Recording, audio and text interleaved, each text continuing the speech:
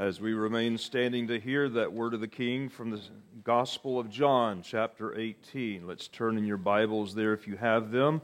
If not, listen attentively as we consider this narrative, this very important climactic narrative in the life of our Savior, in fact, in the history of the world. I'll begin reading at verse 33 through verse 38 from John 18. Now hear the word of our God.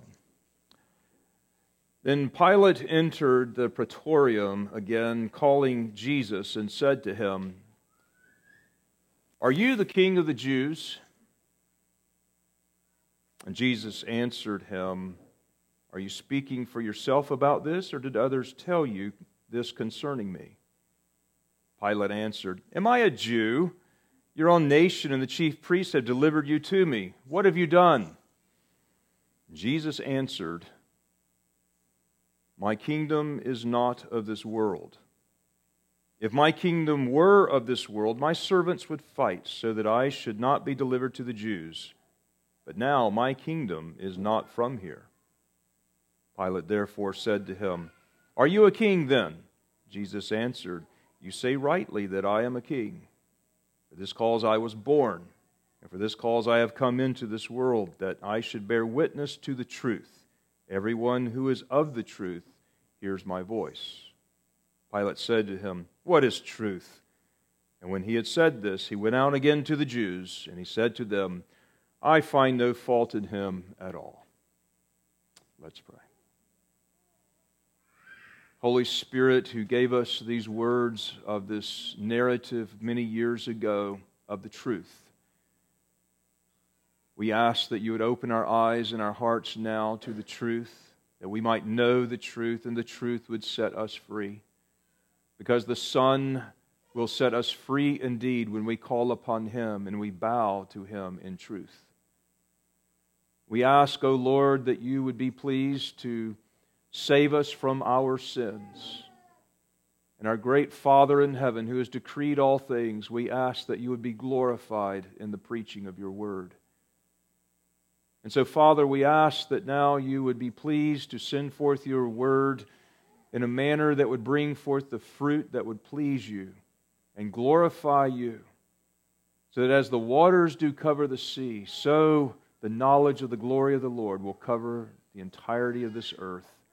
May that be true in our own hearts now, so even, Lord Jesus, come and come quickly. And we pray this in your name. Amen.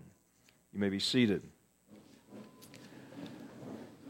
Well, after a rocky start to the morning, and here we are, everybody's clocks being a little confused and thrown off. It's great to see the wonderful crowd. As I was mentioning to somebody, you guys are hardcore worshipers. And that is something that God is pleased with, because that's why He saved us. He saved us, and He sought us that we would be worshipers in spirit and in truth. For such is that which God seeks. And here you are, and we are very thankful that we can gather together before the face of God in Zion and hear of His voice and to sing of His praise, and let our voice be caught up together with His as the great King leads our praise and leads our worship. This is a day that we mark along with the history of the church of a very particular day that marks the beginning of Holy Week, as we consider Jesus' triumphal entry into Jerusalem to accomplish that for which He was born and for which He gave His life and for which He came.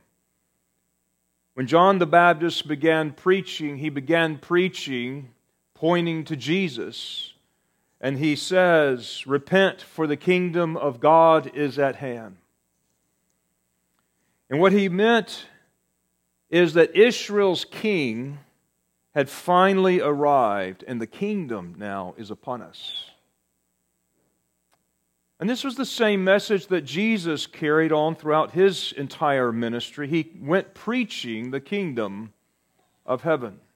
This is the same ministry that Paul continued, that he preached the kingdom of God.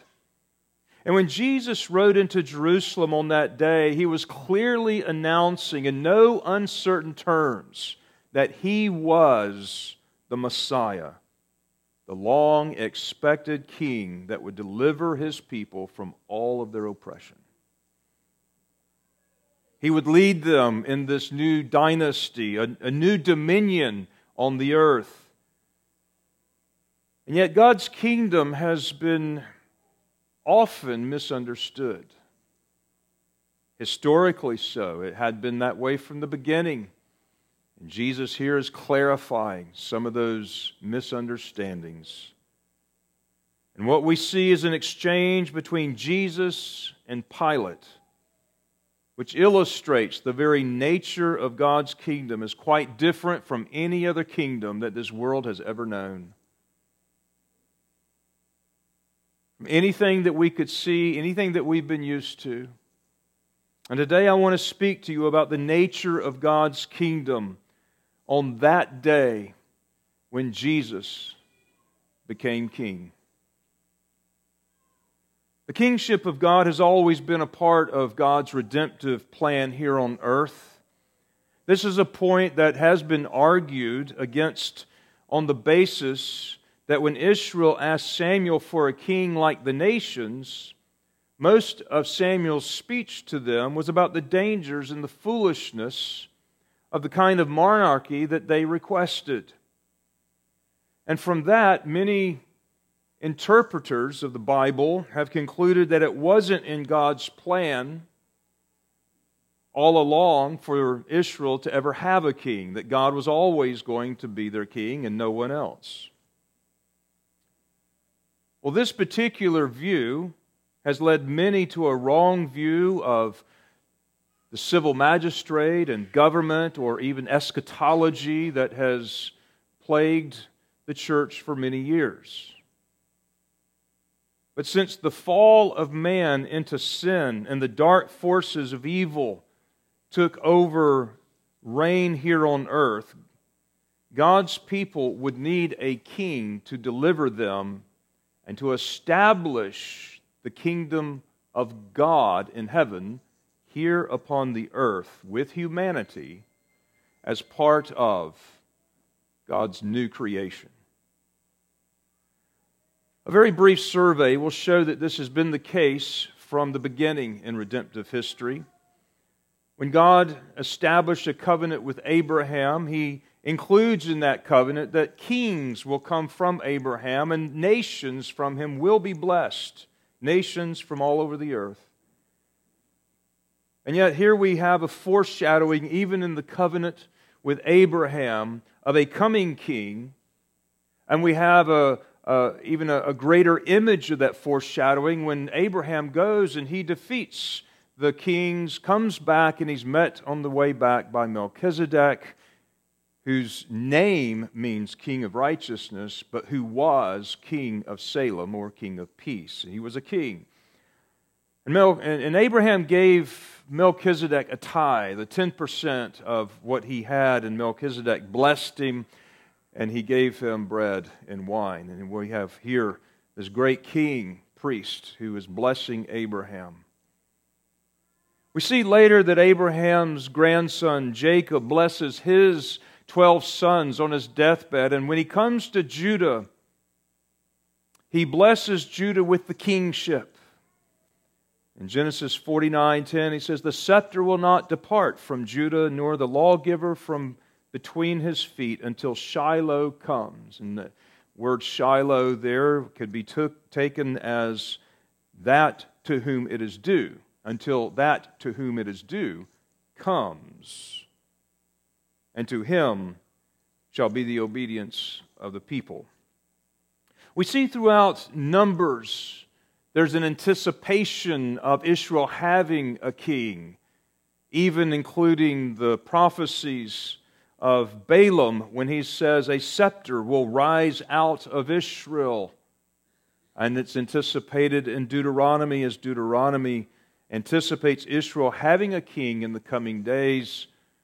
And in the latter part of Deuteronomy particularly gives instruction that when they do have this king, the king has the law of God, and here is what he is to do. So the kingship from the get-go in God's covenantal dealings with with fallen man has always been anticipated, but yet it has been quite misunderstood and sought for in the wrong way. God was always going to be king. He always has been. By virtue of Him, of who He is, just being the Creator, all sovereignty belongs to Him. No one has given that to Him. He has it by who He is. But God was always going to be a king. There was never, ever a question about that in God's mind, or even in the way He revealed that to men. So that even when an earthly king was on the throne, the earthly king would be a vice-regent of God. During the time of the judges, the people fell away grossly into idolatry. And when you fall into idolatry, that's true for them, it's true for us. But when we fall to idolatry, we reject God's sovereignty. We reject God's rule over us. That's what's going on when we turn to idolatry. In Judges 2, verses 10 through 12, it says, "When all that generation had been gathered to their fathers, another generation arose after them who did not know the Lord, nor the work which He had done for Israel. Then the children of Israel did evil in the sight of the Lord and served the Baals. And they forsook the Lord God of their fathers, who had brought them out of the land of Egypt, and they followed other gods among the gods of whom the people all around them, and they bowed down to them, and they provoked the Lord to anger." When God's sovereignty is rejected, it's always enveloped in idolatry. And when God acted to deliver His people in the time of the judges, He delivers His people from the Midianites. He did it by the hand of Gideon. And very particular to Gideon was the fact that he wanted to make sure that he wanted to make sure that the people understood God was delivering them, so he whittles the army down. And he whittles it down some more. And with 300 people and very uncustomary kinds of weapons, now God, through Gideon, leads Israel to great victory. But then the people, the men of Israel, rise up in Judges 8:22, and they come to Gideon and they say, the men of Israel said to Gideon, "Rule over us, both you and your son and your grandson also, for you have delivered us from the hand of Midian." And they missed the point. They missed the idea right there that behind their request in this, we can see their motive. The people attributed this success to Gideon and not to Yahweh. Gideon rejects their notion, but he does it in a bit of a disingenuous sort of way. We see great inconsistency there. He turns to idolatry, and he ends up naming his son Abimelech, which means "my father is king."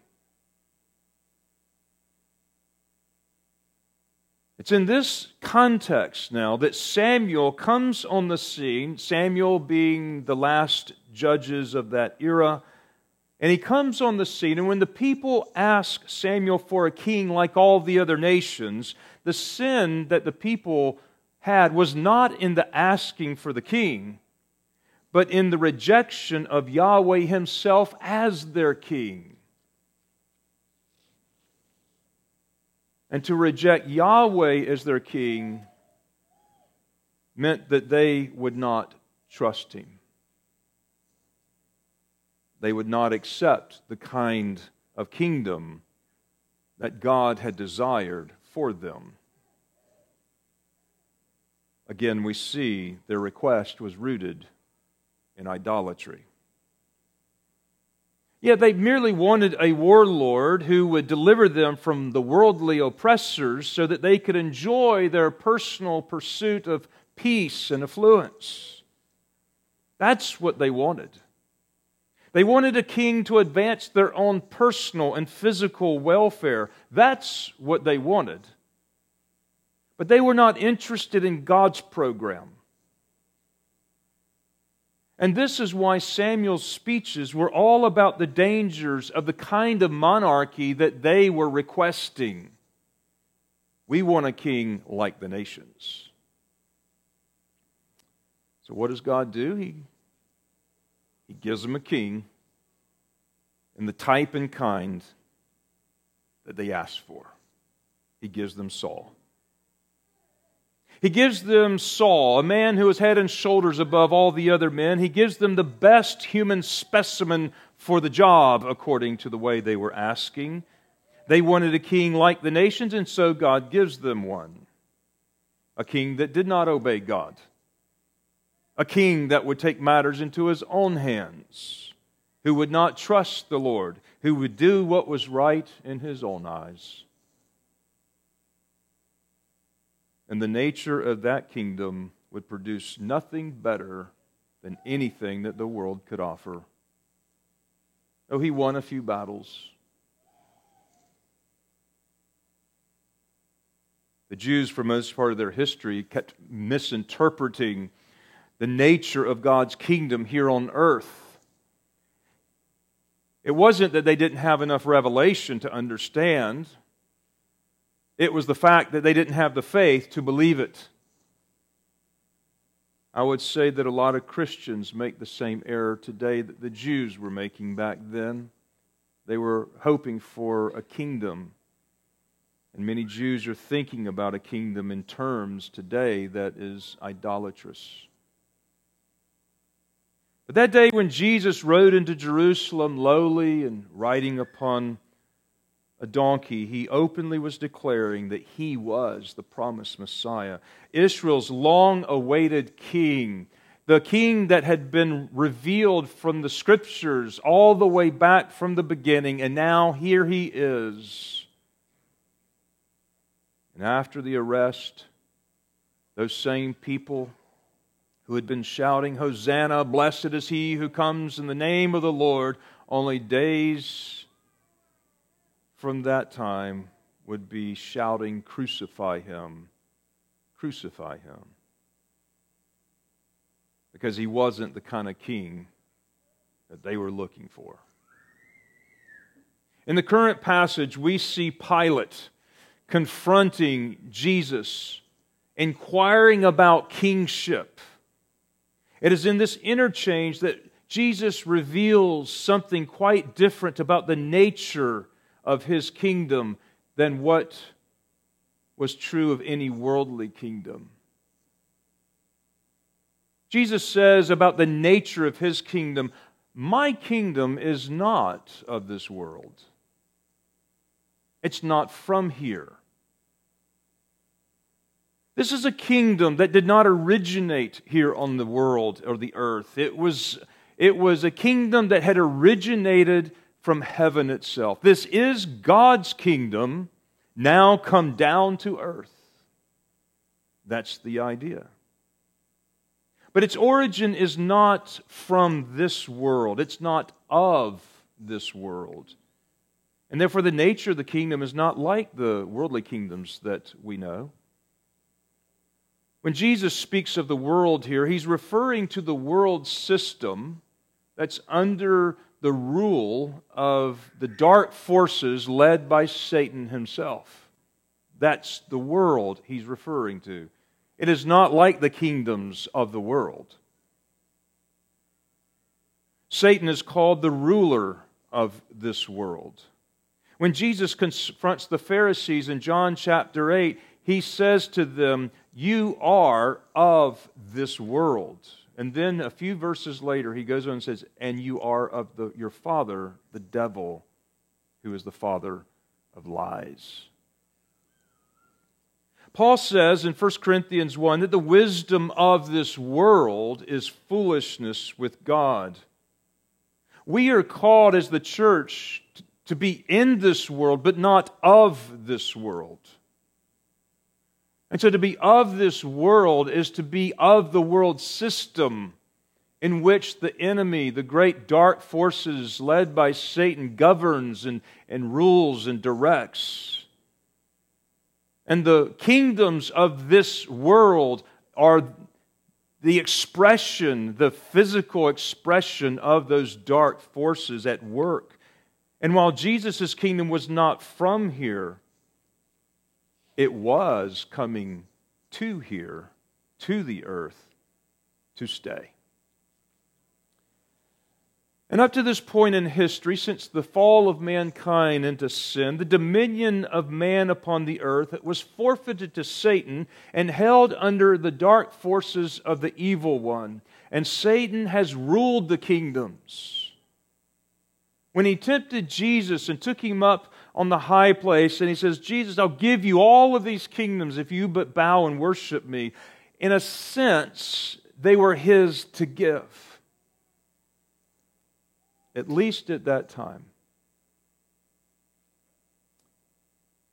Satan had ruled the kingdoms. He led these worldly kingdoms against God and against God's people and against God's plan. And what we see in the narrative is Jesus and Pilate. Here we have a climax of a great historical development. In Daniel chapter 7 that we read earlier, it was in the part of a greater context that Daniel was prophesying about 4 beasts, which were 4 kingdoms. The first one in which Daniel was prophesying in the context was the Babylonian kingdom. And after that would be the kingdom of the Medes and the Persians. And after that, under Alexander the Great, would be the great Grecian kingdom. And then would come Rome.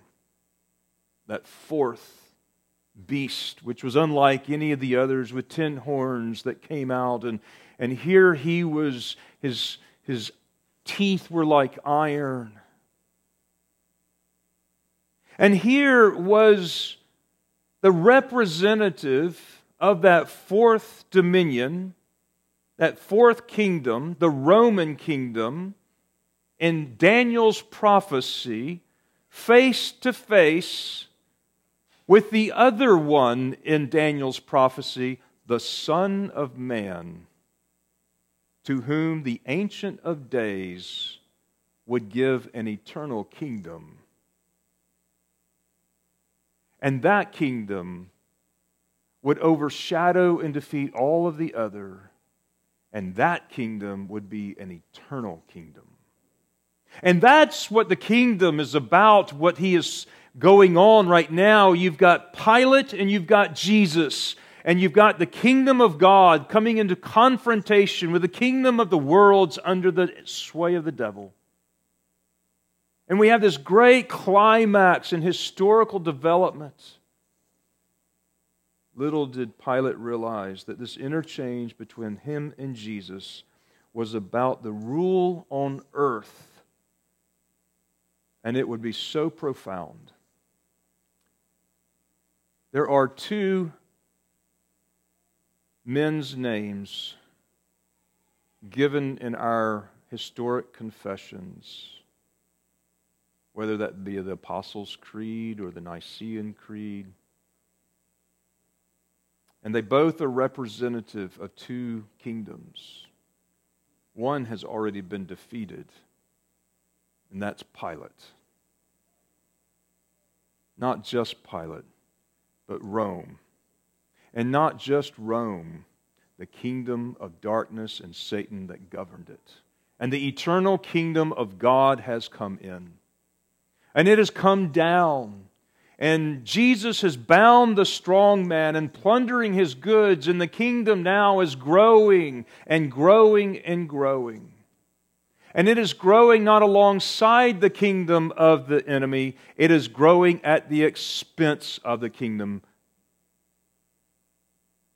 Now, you're not going to get that from the headlines, but you will get it from the truth. Pilate and Jesus. This is the last kingdom of the world, now facing the kingdom of God for the dominion here upon the earth. And guess who wins? But the nature of God's kingdom is not like the world's kingdom. Jesus stated to Pilate, if my kingdom were of this world, then my servants would fight. They would come and deliver me from the Jews. But since his kingdom was not here from here, that is not the way his dominion operates. That's a profound thought that requires a lot of reflection. My kingdom is not of this world, for if it were of this world, it would act like the world. It would do like the world. And my servants would come and fight just like the world. But that's not the way of my kingdom. The kingdom of the world is violent. They use war and force and military might to achieve their dominion.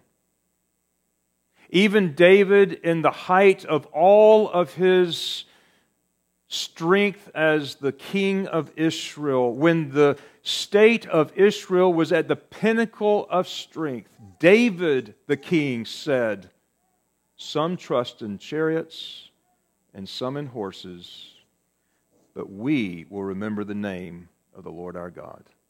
David understood who delivers. David understood who was the true and real king.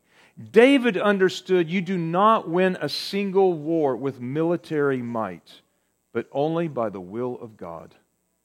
David understood that we can only win by the Spirit of God. It is not by power, nor by might, but by my Spirit, saith the Lord of hosts. And what you have to do is believe that. You have to believe that with all of your heart. Or else you're going to be just like the world. Of the world. But Jesus said He would never reach God's objectives if He did that. What Jesus was revealing is a completely different view of the nature of a kingdom that the Jews were expecting and the world has never known. They expected some great political leader that would come and use the military might and the forces of humanity to overthrow worldly enemies. And this is how some Christians also think about the kingdom today.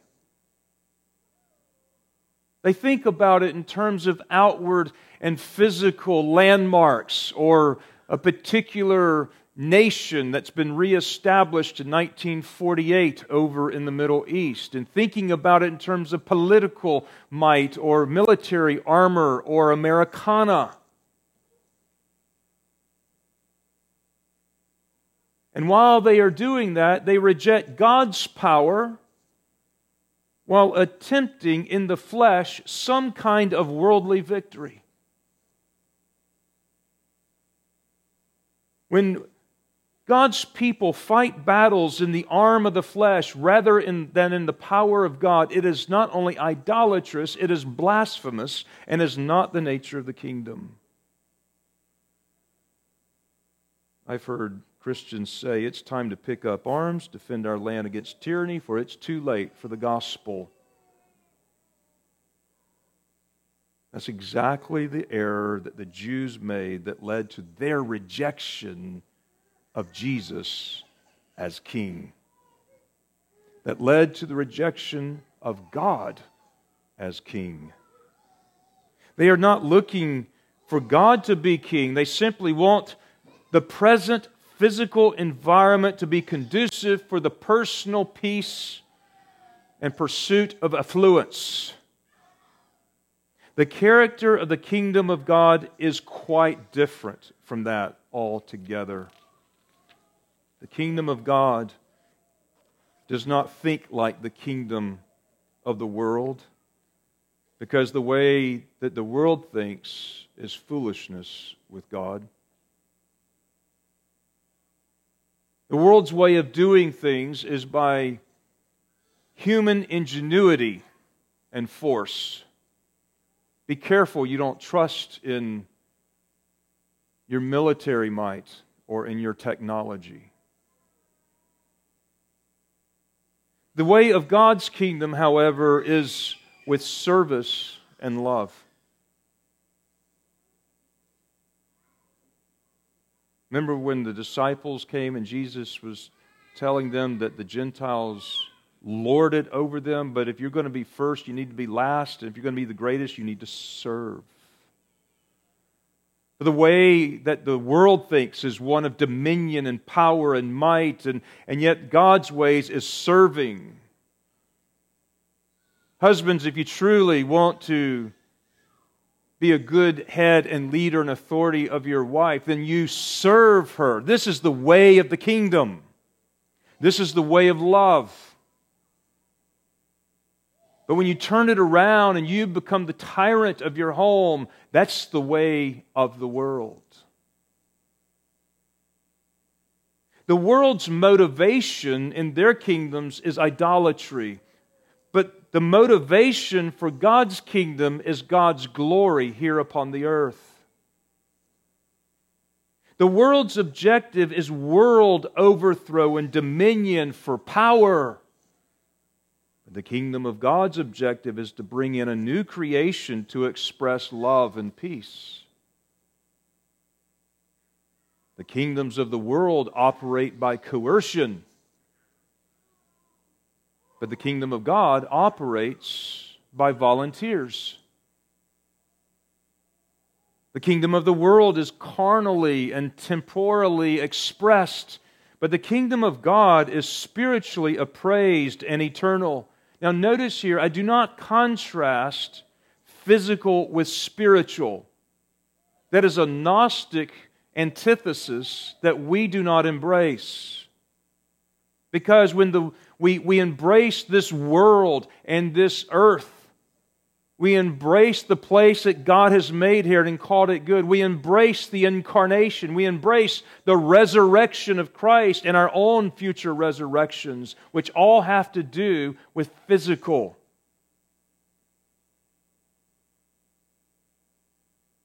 But the problem is being carnal in that physical realm. The kingdom of God is about God's heavenly rule here upon the earth. And that's what we pray, Thy kingdom come. Thy will be done here on earth as it is done in heaven. The same beautiful way that it's done so perfectly, and every angel in heaven obeys your voice perfectly. Let that be done here, O God. Let your will be done here on earth. Kingdom of a world, of this world, it's about man. The kingdom of God is about God's rule here. See, God's objective in all of this is expressed in Habakkuk 2:14. For the earth will be filled with the knowledge of the glory of the Lord as the waters cover the sea. That's the objective of the kingdom of God here upon the earth. This is what we pray. And we're praying when we ask for the will of God here on earth as it is in heaven. We're praying for the character of God to be displayed in the peoples all over the world. The character of God in His people. Because that's where the kingdom begins. It begins in the heart. Jesus said the kingdom of God does not come with observation, nor will they say, see here or see there, for indeed the kingdom of God is within you. Any kingdom endeavor that is not about growing the gospel in the hearts of people is misled.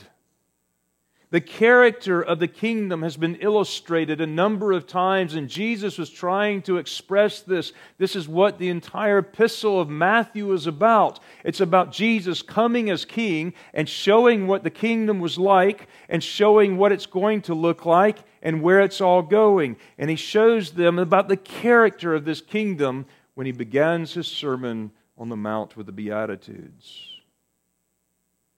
Blessed are the poor in spirit. Blessed are those who are humble, who are broken. Blessed are the poor in spirit, for theirs is the kingdom. Blessed are those who mourn, who mourn over their sins, who are broken because they're sinners and they repent and they know that they've displeased God, for they will be comforted. Blessed are the meek. They will inherit the earth. Blessed is those who hunger and thirst for righteousness. They will be filled. Blessed are the merciful, for they will obtain mercy. Blessed are the pure in heart, for they shall see God. Blessed are the peacemakers, they shall be called the sons of God. Blessed are those who are persecuted for righteousness' sake, for theirs is the kingdom. Or we have expressions that Paul gives. For the kingdom of God is righteousness, peace, and joy in the Holy Spirit. See, the kingdom growth does not come with observation. It does not come by measurable metrics. It comes in the growth of kingdom character in the hearts of God's people. That's what you need to be about in your life. You need to be about this character. And that character can only happen through the regeneration of the Holy Spirit when one is born again with the power of the gospel.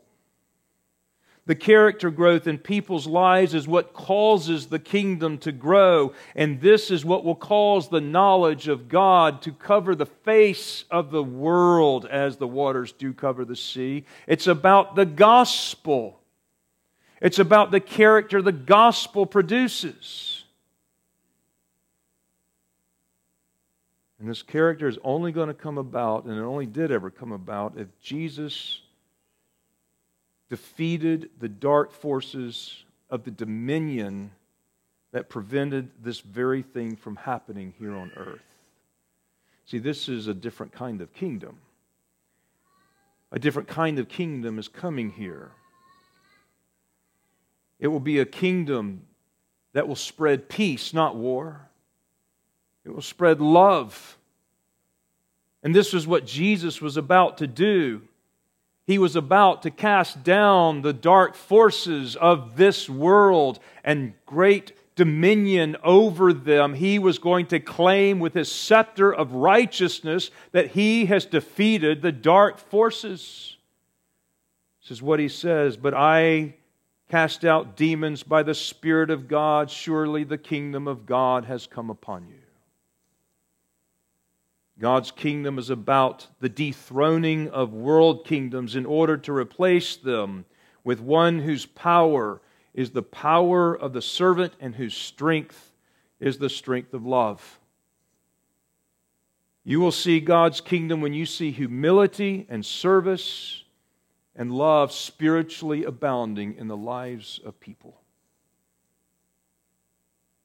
Because the nature of the kingdom is always inside out. It's always from the heart to the body. And the weapon of the kingdom now is expressed in this dialogue between Jesus and Pilate. Jesus says, "For this cause, being a kingdom, I was born, and I have come into this world, that I would bear witness to the truth." Pilate snarls at this. What is truth? That's how empires cope with truth. They make up their own truth.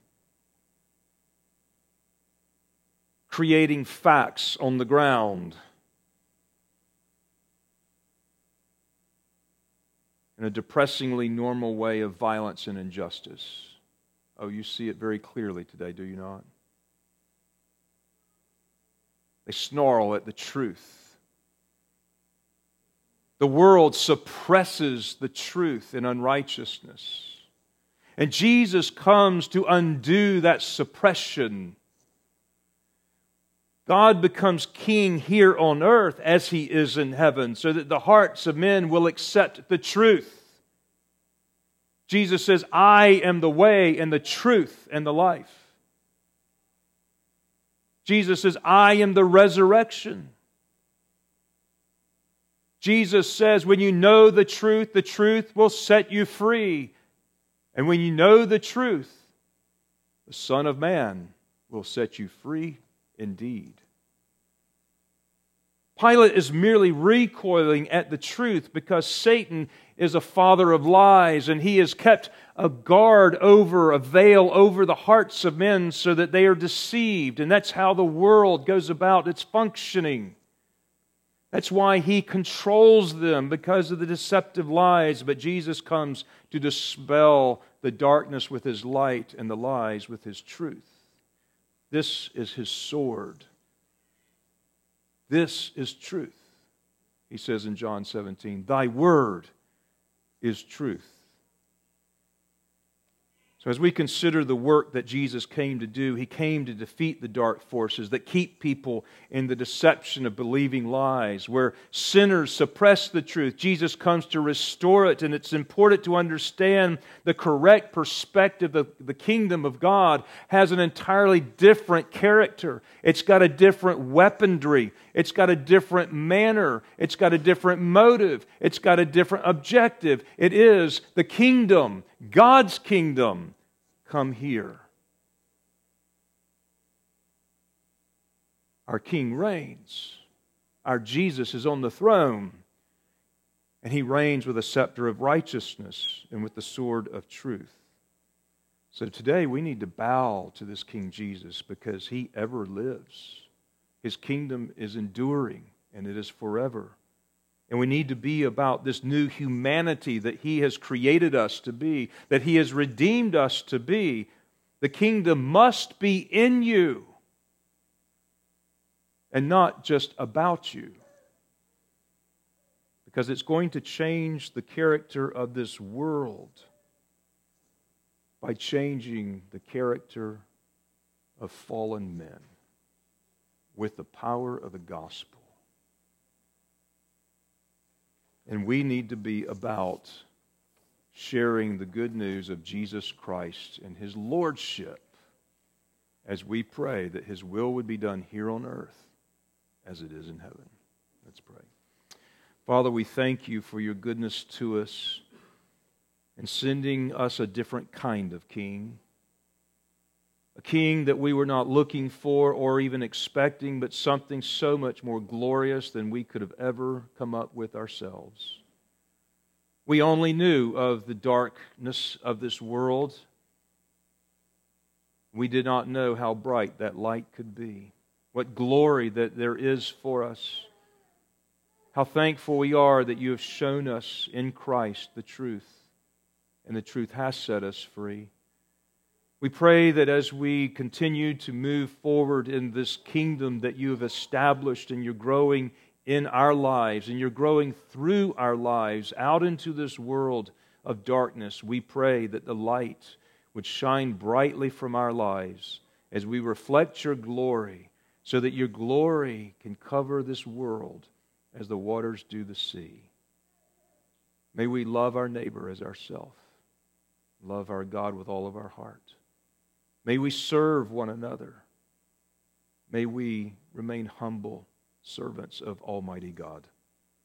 And so we pray that You would bless us with the gospel. May that be maintained in our own lives so that Your name would be hallowed here. That Your will would be done here on earth in our lives as it is in heaven. We give You this day, we give You our lives in Jesus' name. Amen.